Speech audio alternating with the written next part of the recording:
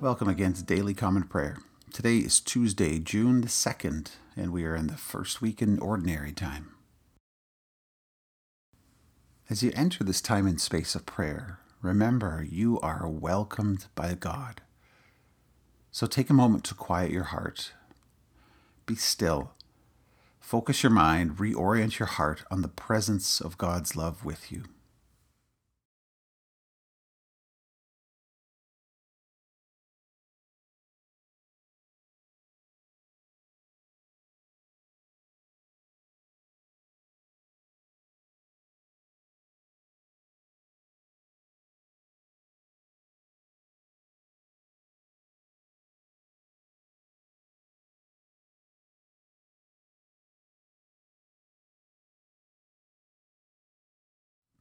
O Lord, let my soul rise up to meet you as the new day rises to meet the sun.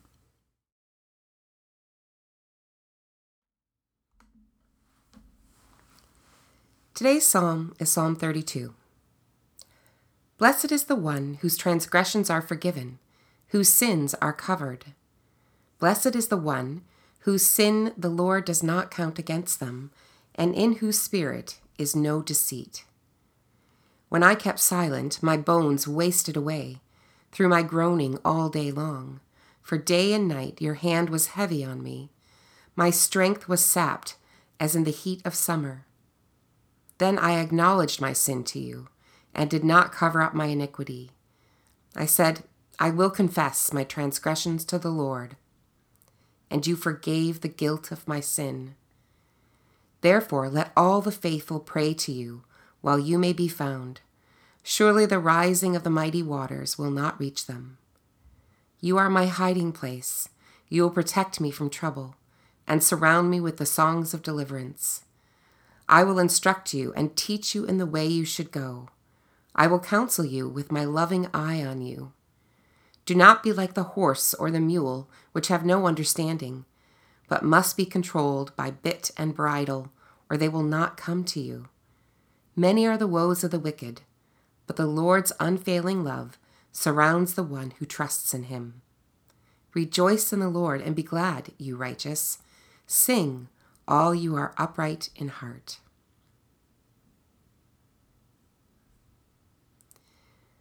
Listen to the gospel in Acts 2, verses 42 to 47. They devoted themselves to the apostles' teaching and to fellowship, to the breaking of bread and to prayer. Everyone was filled with awe at the many wonders and signs performed by the Gospels. All the believers were together and had everything in common. They sold property and possessions to give to anyone who had need. Every day they continued to meet together in the temple courts. They broke bread in their homes and ate together with glad and sincere hearts, praising God and enjoying the favor of all the people. And the Lord added to their number daily those who were being saved. Let me read that passage for you one more time.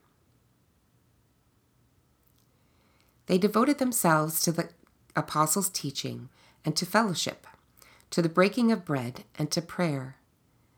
Everyone was filled with awe at the many wonders and signs performed by the apostles. All the believers were together and had everything in common. They sold property and possessions to give anyone who had need. Every day they continued to meet together in the temple courts. They broke bread in their homes and ate together with glad and sincere hearts, praising God and enjoying the favor of all the people. And the Lord added to their number daily those who were being saved. Take a moment to reflect on this beautiful picture of the early church. Is there something about this way of living that appeals to you?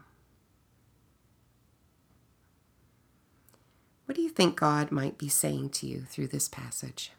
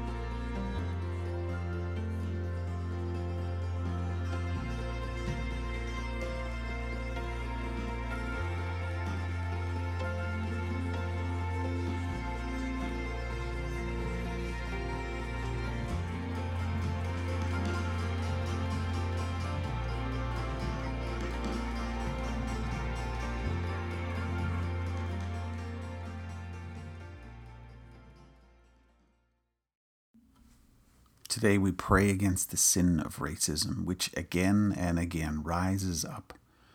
On Pentecost, people from every tongue and tribe were gathered by the Spirit of God.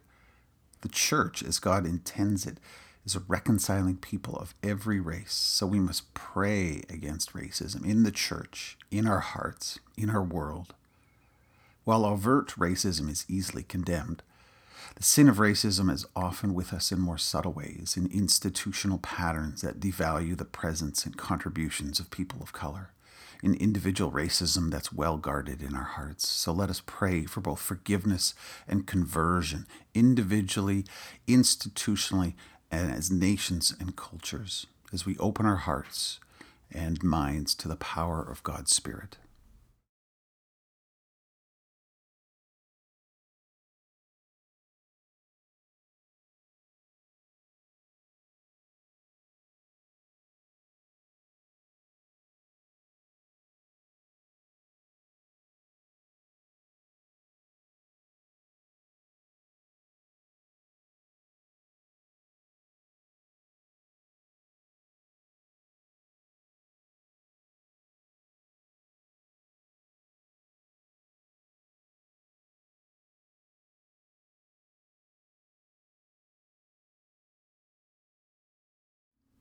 Lord, in your mercy, hear our prayers.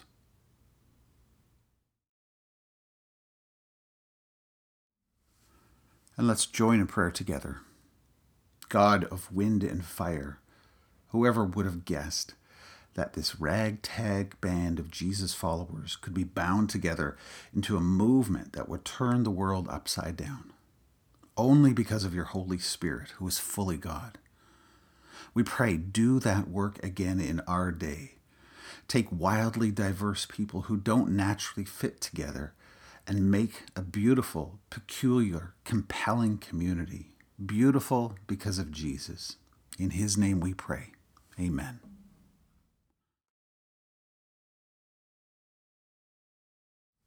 And receive the blessing of God. May the God of hope fill you with all joy and peace as you trust in him, so that you may overflow with hope by the power of the Holy Spirit. Amen.